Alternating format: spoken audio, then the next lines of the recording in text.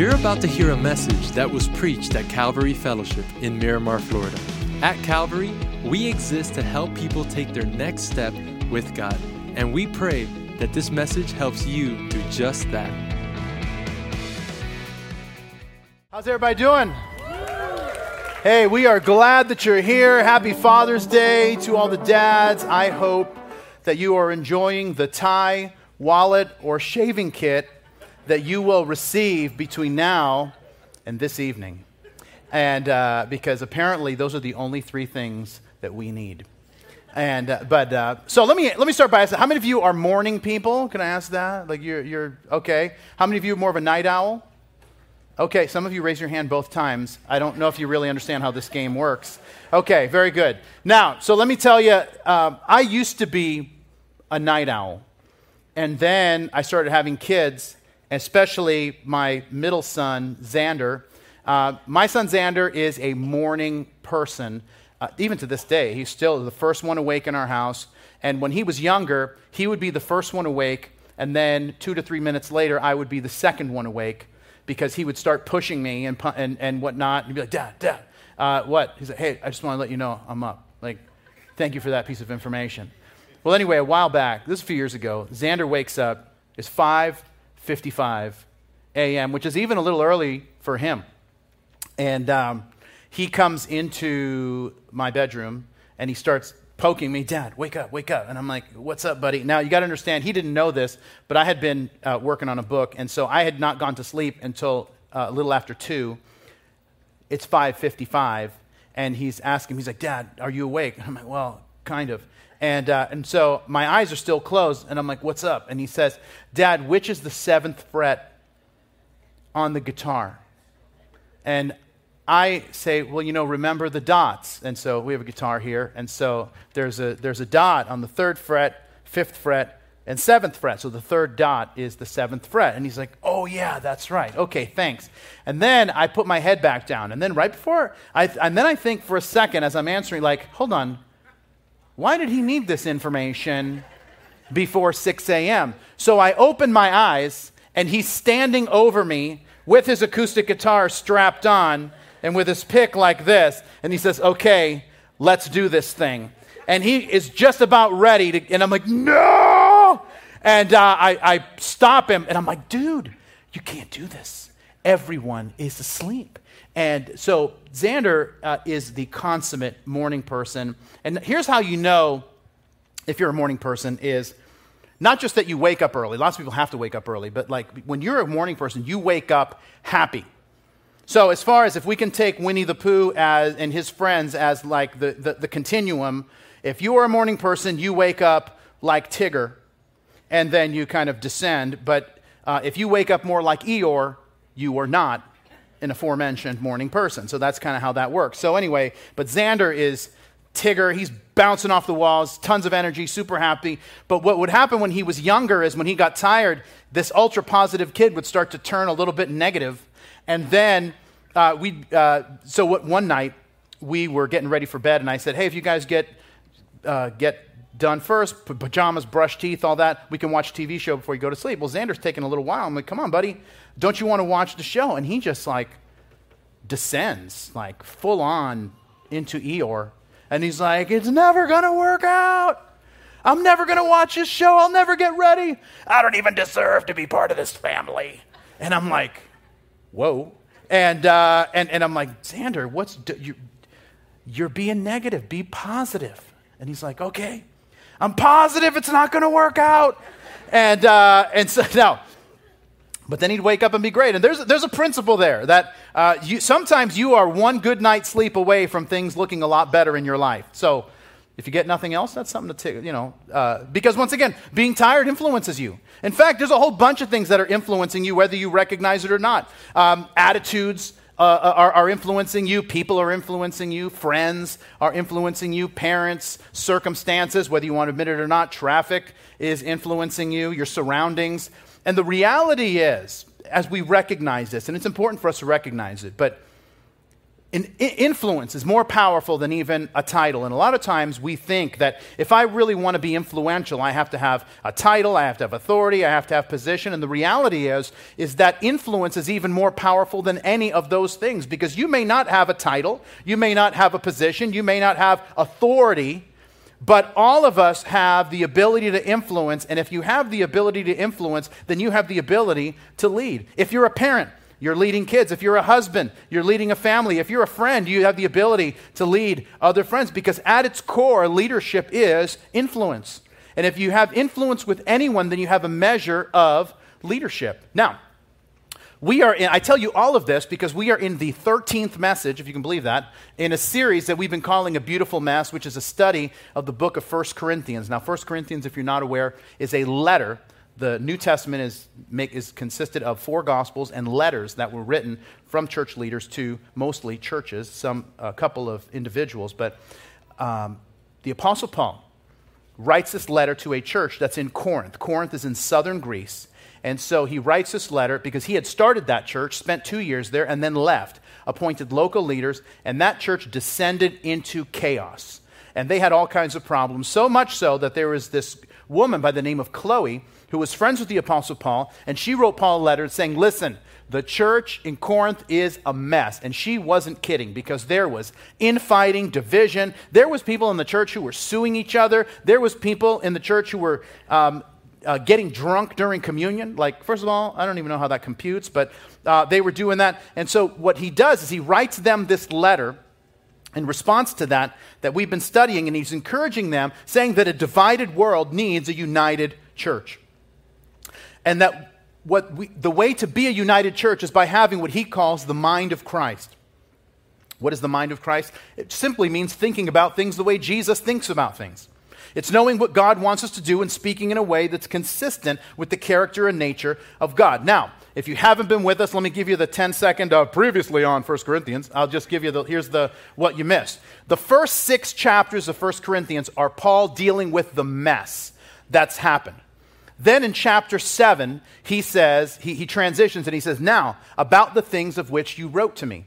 And in that, the Corinthians had written Paul a letter, and they had practical questions, theological questions, and from chapter 7 through the end of the book, he's just answering the questions that they have. So in chapter 7, he talks about marriage and singleness and all of that, and how that works for us as Christians. And then in chapter 8, he talks about how do we disagree as believers without vilifying the other person. And sometimes that means, for those of us that are mature, curbing our freedom. For the sake of those who are not as mature, for those who are easily offended, it's that, he tells them that they need to grow up, because if you're easily offended, that is a sign that you're immature.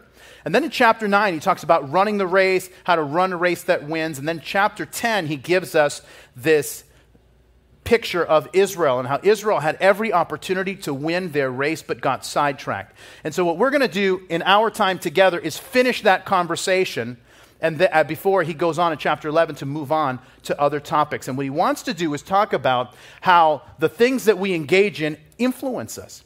Because he's been talking about, you've been doing this, or if you don't do that for the sake of having influence with those who are far from God. But the reality is that we all want to be people of influence. We all want to be people that impact other people.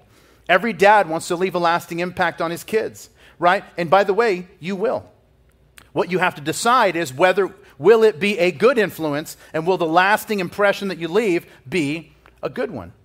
And what Paul is going to show us is how we can have influence with the people around us, and how we can influence ourselves. And listen, if you've ever struggled with getting yourself motivated to do the right thing, what you're waiting for is, how do I influence myself to do the thing that I want to do? And Paul is going to share with us how to do that. So we're going to start in 1 Corinthians chapter 10 in verse 14. Here's where we begin. He says, therefore, my beloved, flee from idolatry. I speak as to wise men, judge for yourselves what I say. The cup of blessing, which we bless, is it not the communion of the blood of Christ? The bread which we break, is it not the communion of the body of Christ? For we, though many, are one bread and one body, for we all partake of that one bread. Observe Israel after the flesh. Are not those who eat of the sacrifices partakers of the altar? What am I saying then, that an idol is anything? or what is offered to idols is anything. Rather, that the things which the Gentiles sacrifice, they sacrifice to demons and not to God. And I don't want you to have fellowship with demons. You can't drink the cup of the Lord and the cup of demons. You cannot partake of the Lord's table and the table of demons. Or do we provoke the Lord to jealousy? Are we stronger than he? And if you pause there and give me your attention, there's three things we're going to talk about in reference to influence, and this one in particular as he talks about it. But the first one is this, if you're a note taker, and that is that there are practical decisions to spiritual issues. Now, this is such an important topic and one that is huge for us to understand, and I really believe that if we don't get it, we will not reach maturity in Christ, maturity in our faith, because we start to think that maturity, that spiritual maturity, is this kind of mystical thing. And that's why if you want to know, and people, I just want to know if I'm growing spiritually, and they all think, so many times we think that spiritual maturity just involves some kind of feeling. Spiritual growth is the consistent doing of certain habits that makes spiritual growth a reality in our life. It's an intentional investment that we make physically that bring about something spiritually. And one of the things that we make a mistake on is that we split that which is spiritual, that which is physical. And by the way, that idea is not biblical. That is an idea that is rooted in Greek philosophy, where they said that the spirit and the flesh were totally separate. The Jewish idea of spirituality was not that. The Jewish idea of spirituality was that everything you did physically had spiritual connotations. So everything was spiritual, no matter how, quote unquote, religious it might be or not.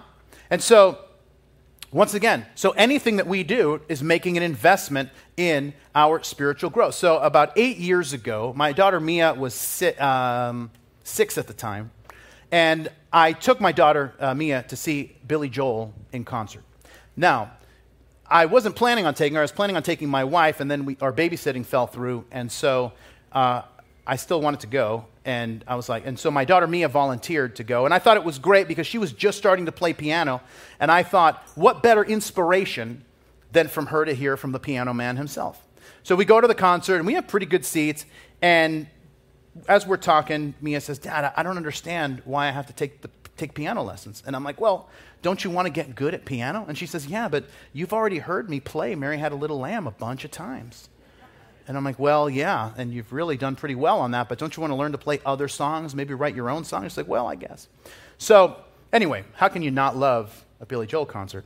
I mean, unless you don't like Billy Joel, then I guess it would be torturous, but I happen to love him. So, but one of the highlights for me, now one of the things, if you ever go see him, he'll play his songs, and then in the middle of the concert, he just starts talking, and then it'll just remind him of something, and then he'll just start playing somebody else's song. And so that's what happened. He said something about Elton John, and then he started playing Your Song by Elton John, if you're familiar with that. You know, I hope you don't mind that I put it down in words, how wonderful life is while you're in the world. I'm no singer, but anyway, well, thank you. Appreciate that. Maybe I'll pursue it. I heard American Idol's doing another season. So, he's a 47-year-old pastor, but he's here to rock an old hit. Anyway, so they start playing that. And now the thing you have to know about that song is that that's a song that I used to sing to Mia when we were putting her to sleep. And so he starts playing that. I'm sitting there with her. I start crying. And now it's not a big deal because I was there with 17,000 of my closest friends. And so, but I start crying, and she turns to me and she sees that I'm crying, and she starts saying something to me that I think is like, Dad, I love you. But she turns, and I'm trying to keep my composure. And she says, Dad, and I thought she was going to say, Dad, I love you. But she says, Dad, I want to know, why don't we go eat at Subway anymore? And I don't know, but I'll get you a spicy Italian. So we have a great time. We're walking out of the concert, and we had this conversation. And I said, Mia, I just wanted you to see what happens when you're given a little bit of talent, and you just invest in it. You do something very practical with it, and what it reaps is this incredible fruit. Now listen, any musician will tell you, that practical investment will make you useful for the kingdom of God. It's the physical and the spiritual working together. And once again, one of the challenges that we have in church is that we try to split those two things. We try to measure spiritual growth just like as this ethereal thing, and we end up missing the spiritual world around us. And this is why Paul says, when he talks about this section, that an idol is nothing. It's not like there's this big menu of gods. No, he says there is one God, the Father, and Jesus, his Son, and the Holy Spirit. That's it. One God. But he says all these other idols, they're nothing, but there is something demonic behind it. And he says, and what I don't want you to do is to be physically involved in something that now has a very negative spiritual connotation attached to it. So I can do something physical that has a very bad spiritual result attached. Why? Because spiritual maturity impacts your physical world, and your physical habits impact your spiritual maturity. These things work together. This is why Paul would tell his protege Timothy in 1 Timothy chapter 4, you'll see it on the screen. He says this, he says, physical training is good, but training for godliness is much better, promising benefits in this life and the life to come. This is a trustworthy saying, and everyone should accept it. We become physically fit when we do practical things consistently. And Paul is saying the same thing is true spiritually.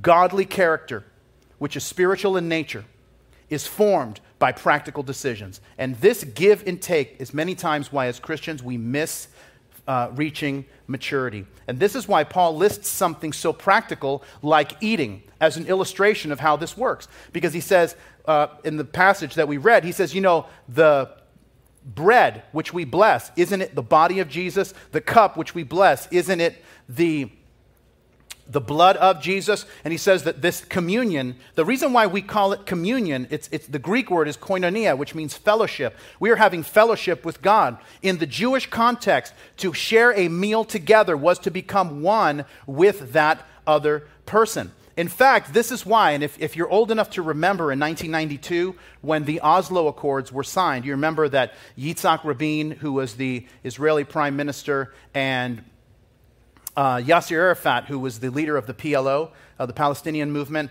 they met on the lawn of the White House with then President Clinton at the time, and they shook hands and they said there's going to be peace in the Middle East. And here's the thing, they talked about peace, they met together, but here's the thing that many people don't realize, they would not share a meal together. Because they both understood what it meant. That sharing a meal together was that the same food that was nourishing you is nourishing me, and we are becoming one. And this is, Paul doubles down on the illustration in the verses that follow when he talks about Israel. And then he says that a person would go to the temple and offer a sacrifice, and part of that sacrifice would be consumed, and part of that sacrifice would go to the priest, and then part of that sacrifice would go to the person. They would eat a portion of it, and it was a fellowship offering with God. They were communing with God, that the practical act of eating was producing something spiritual. And this is my point, and that is that sometimes we separate the two, and then we wonder why we aren't growing. Listen, if we want to grow and be mature, I'm going to blow your mind. You've never heard this before. But if you want to grow and be mature, here's what you got to do. You got to read the Bible every day. And you're like, for real? I've never heard such a thing. Is this like a new thought? You read the Bible every day. Oh, but I don't like to read. That's fine. You're never going to be mature then. I don't. First of all, who talks like that? But there's this thing, and it's like, there's a quote that I heard from a guy years ago, but he said this. He said that there is no practical difference between the one who cannot read and the one who will not read. And so, allow God to speak to you. Let me tell you what else you need to do, all right? Come to church. Like actually putting on pants and coming here. And once again, this is why I struggled for a long time with putting our services online. And once again, I don't have a problem with people watching online because, my child is sick, and so I'm going to stay home, but I'm still going to watch. No problem with that. I don't have a problem with someone who doesn't attend here, and they say, hey, I'm going to check out the services for a couple of weeks and see if the style and flavor of ministry is what I'm into. That totally makes sense. But listen, when we start downgrading our commitment to simply watching, we've missed it. You know why? Because church has never been about watching. Church has always been about participation. It's been about serving and interacting. It's been about praying and being prayed for. There is a physical act of actually getting dressed, getting in your car, and being here that produces something spiritual in your life. And here's how I know you already know this to be true. Because this is exactly what happened with your spouse.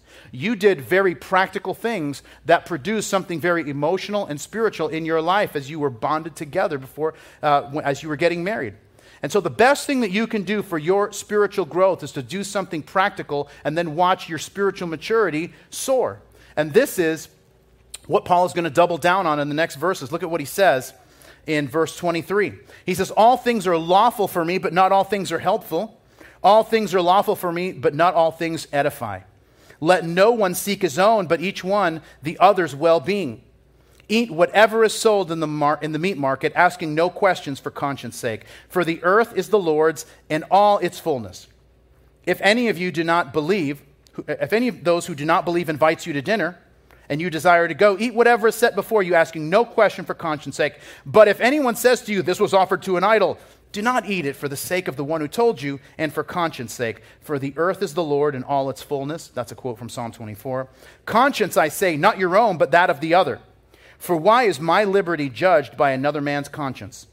But if I partake with thanks, why am I evil spoken of for the food over which I give thanks? If you pause there and give me your attention, second thing I want to tell you, and that is that there are wise choices that invite God's blessing. Now, Paul is presenting a situation that no doubt these Corinthians experienced. Probably not us, but they for sure did. And that is getting invited to someone's house and you're presented meat. Now, we talked about this a few weeks ago, but just in case you weren't here, or you were asleep or something, let me remind you.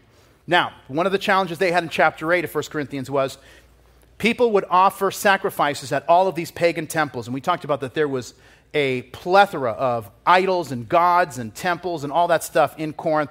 And so what would happen is that they would offer these sacrifices, and then a part of it would go to the person, a part of it would go to the priest, and there was so much meat left over that those in these other temples would sell it back to the meat market, and it would be sold at a discount because it was offered at one of these temples. And so what some Christians saw that as, oh, this is great, I can get meat at a discount, and I can be a good steward of what God has entrusted to me. Other Christians said, no, you don't want to have anything to do with meat that is offered to an idol, and I'm so offended by that. And so what happens is that Paul says, so imagine you go over to someone's house and they offer you some meat. He says, just eat it. But if that person says, hey, before you eat that was offered to an idol, he says, then don't eat it. Not because of your conscience, but for the sake of the other person, because apparently the host is telling you that because he thinks it's wrong for a Christian to eat meat that's been sacrificed to an idol, and your goal is not to prove your freedom, it's to reach people who are far from God. Now, once again, that has probably never happened to you in your life. But you've probably had maybe something like this happen, where you go to someone's house and maybe they're serving wine and they offer you some, and maybe you're okay with having a glass of wine. And then the host says, oh, wait, I'm sorry, I forgot, you're a Christian, you can't have wine. Now, you have an option here.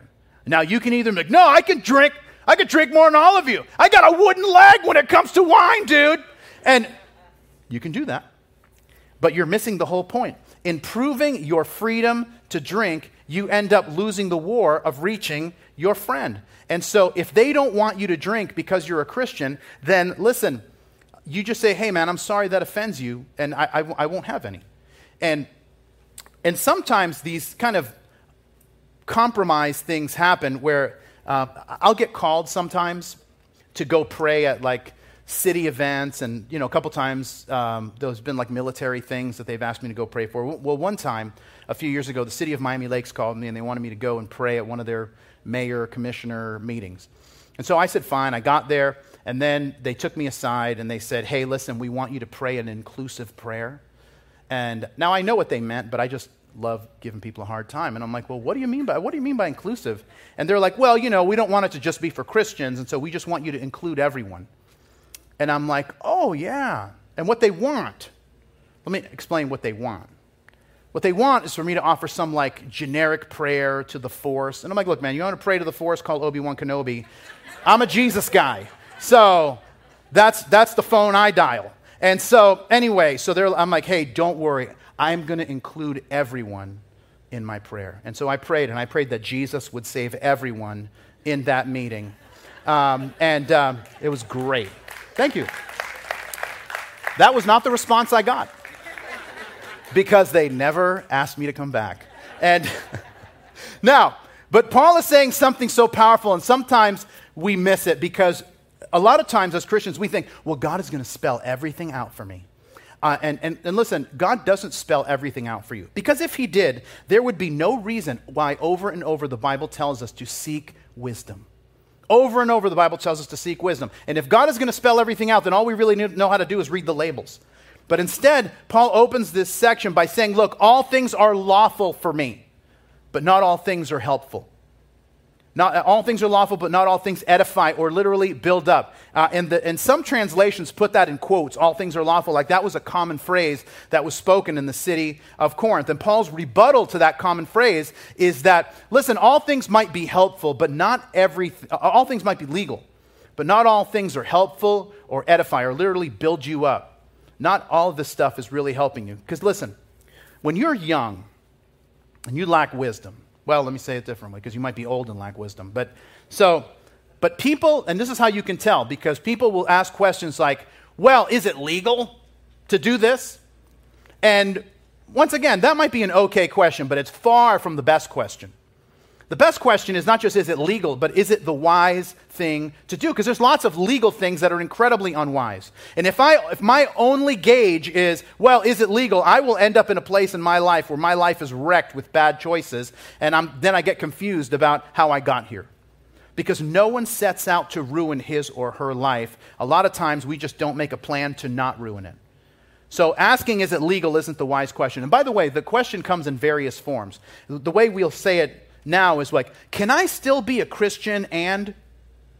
Or, can I be a Christian and do that? And what we're asking is, I want to know where the line is, and I just want to live as close to the line as humanly possible. You know what the problem is when you live really close to the line is that it just takes a little bump for you to end up crossing the line and messing things up beyond repair. Now, let me explain it this way. And listen, some of us, we've known each other for 20 minutes already. Some of us have known each other longer, but some of us for only 20 minutes. And I know that all of us now have a deep relationship, so I can ask this because it's a safe place. So anyway, has anyone here, I'm going to raise my hand first because this has happened many times. Has anyone here ever gained weight? Anybody? And I mean unintentionally, not I've been bulking. I'm saying whoa, I didn't know that this scale broke because it says I'm 20 pounds heavier. That kind of weight gain. Okay. Now, if you've ever, and I don't like calling it a diet just because of the first 3 letters, but and I appreciate you guys getting it. 10 o'clock, they were very slow on their upload speed. And I know, and I'm I know some of you guys just got here from Cuba, and you're not words and spelling is tough, but anyway. But what happens is that you're on some kind of eating plan, right? And then something happens and you end up going back to old habits.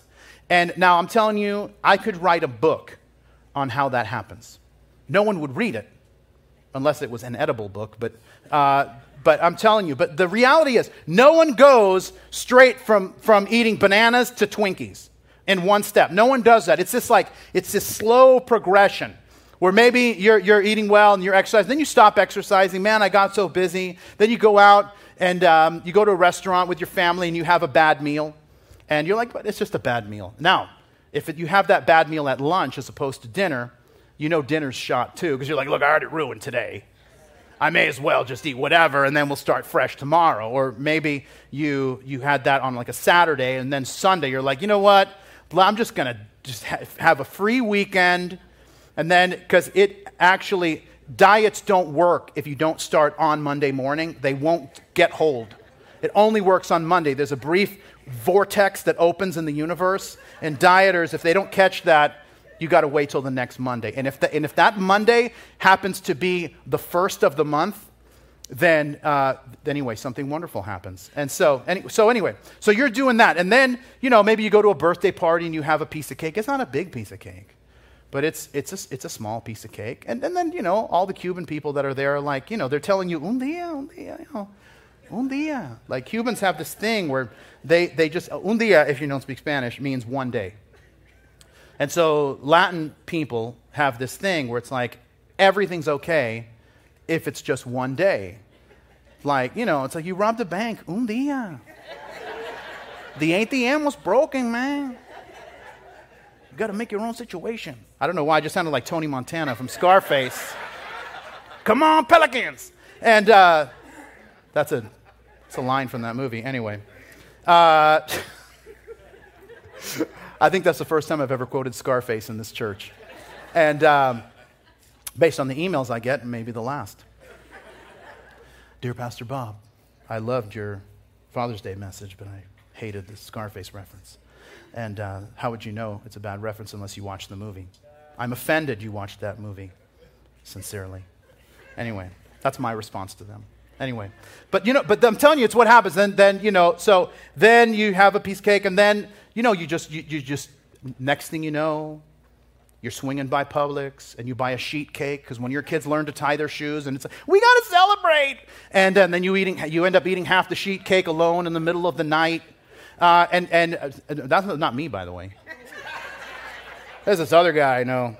Pray for him. That guy's a real loser, and.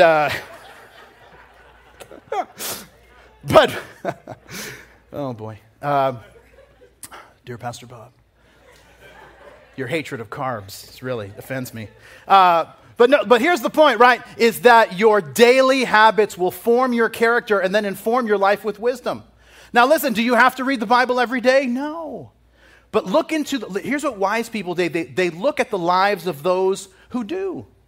And they see what God is doing. You know what you're going to find? You're going to find some wisdom. You're going to find some discernment. You're going to find a track record of making good decisions. And the blessing of God is evident in their lives. Do you have to serve? No. But look at the lives of those who do. Man, they're growing. They are full of joy. And they are way less depressed than most people. I mean, do you have to be generous? No. But the life of a stingy person has no joy. And generous people have all the joy. And their world just keeps getting larger and larger. Listen, fools ask this, well, do I have to? No, and they never learn that it's the simple daily habits that eventually form our character and inform our wisdom. Well, Paul is going to double down on this. And we'll see this in the last section because he says, it's going to inform your wisdom and influence everyone around you. Verse 31, he says, therefore, in light of that, whether you eat or drink or whatever you do, do all to the glory of God. Give no offense either to Jews or to the Greeks or to the church of God, just as I also please or am agreeable with all men in all things, not seeking my own profit, but the profit of many, that they may be saved. Imitate me, just as I also imitate Christ. And here's the last thing I want to tell you, and that is that there are godly alternatives to challenging situations. All of this comes down to what Paul says at the end of this chapter, that everything that we do should be done to the glory of God. And that's a good filter by which to live your life. And that is, can I glorify God by doing this? And then Paul says something that struck me the first time I read it, when I was a young Christian, just a couple months, having known the Lord. And now, almost 30 years later, it impacts me even still and challenges me, that Paul says these words in chapter 11, verse 1, imitate me as I imitate Christ. I mean, Paul, could you imagine saying that? Paul is saying, listen, if all of you were more like me, as I'm trying to be more like Jesus, you'd be way better off. And that Greek word for imitate is where we get the English word mimic. And one of the things we do this as a family sometimes, is that we'll go to lunch and then we'll do impressions where we will just, we'll quote like movies or TV or whatever, and we'll try to guess who it is. And I'm telling you, we've done this, no matter how many times we've done this, it's hilarious, and you should do this with your kids. It's so hilarious, so fun. And so I remember one time, now usually it's movies or TV, but one time Mia was like, oh, I got one, I'll do this, see if you can guess who it is. And she's like, hey, look at me, I'm a pastor of a church in Miramar. And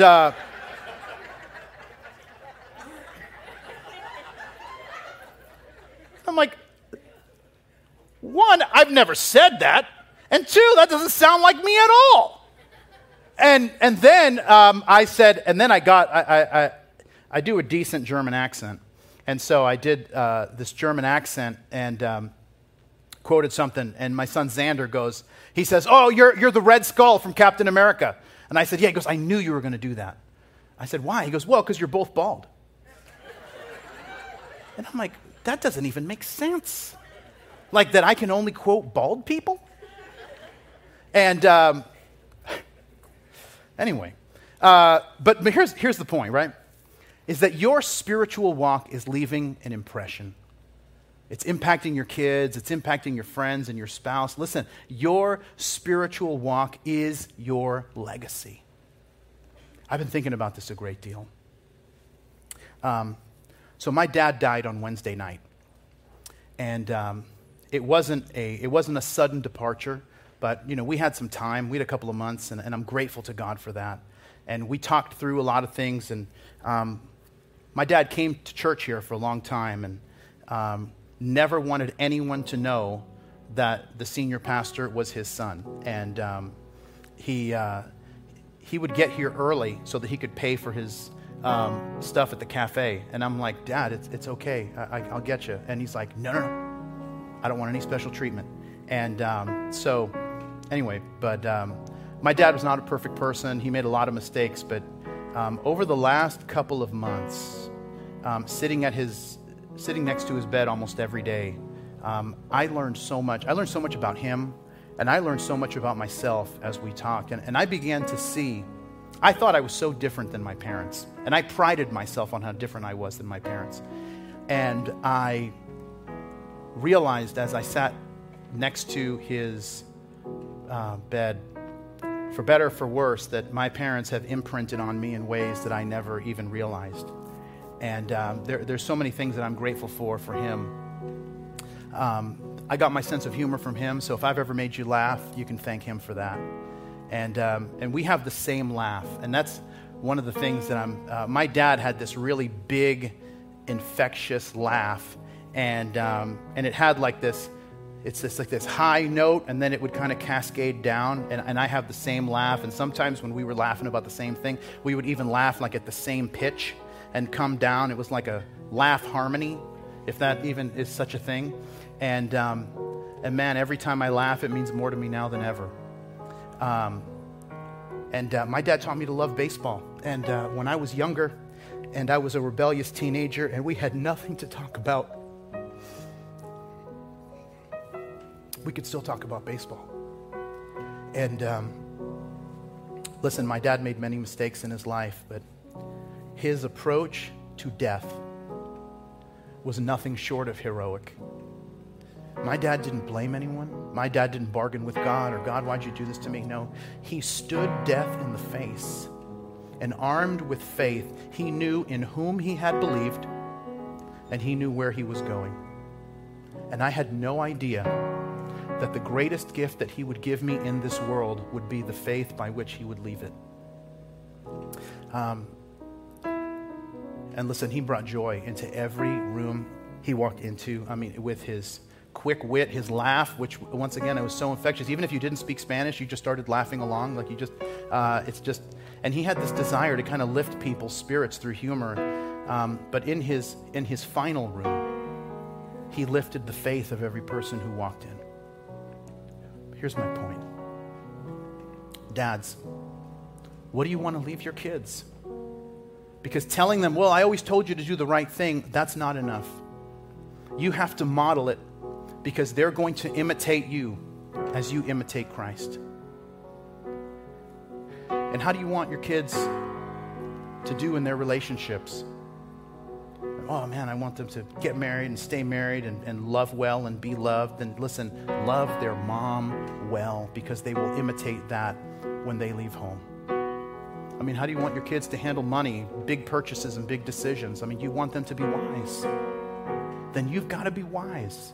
And you've got to put your arm around them and walk them through the process as you're making the decisions, so that they'll know what to do when it's their turn. And what do you want for them spiritually? Whatever it is, then model it for them.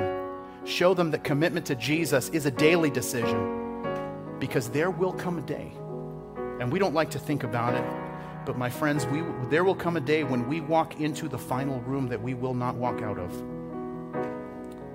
And that last room, that room by which you leave the world, make it a story worth telling, so that your kids can talk about the most important treasure that you left them, which was a legacy of wisdom and a life of honoring God that left them a pattern to follow. Let's pray together. And Lord, we want to thank you that you hear us and that you love us, and that for many of us, we've had a dad that reflected you and modeled you. Some of us didn't. Some of us had a dad that was the opposite of that. Some of us didn't have a dad at all. And God, I'm grateful that however our earthly father was, that you are our heavenly Father, and that we can look to you, and that you are the one who's never going to leave us, who's never going to forsake us. So God, I pray that you'd help us to be more like you, to look more like your Son, Jesus, with each passing day. And we pray it in Jesus' name, and everybody said, amen. Amen. Thanks for listening to today's podcast. If today you made a decision to follow Jesus, congratulations. It's one of the best decisions you've ever made. And we as a church want to help you with your next steps. You see, we have a free gift we'd like to give you. And in order for you to receive that gift, all you have to do is visit mycalvary.com/begin. Don't forget to tune in next week for our next podcast. God bless you.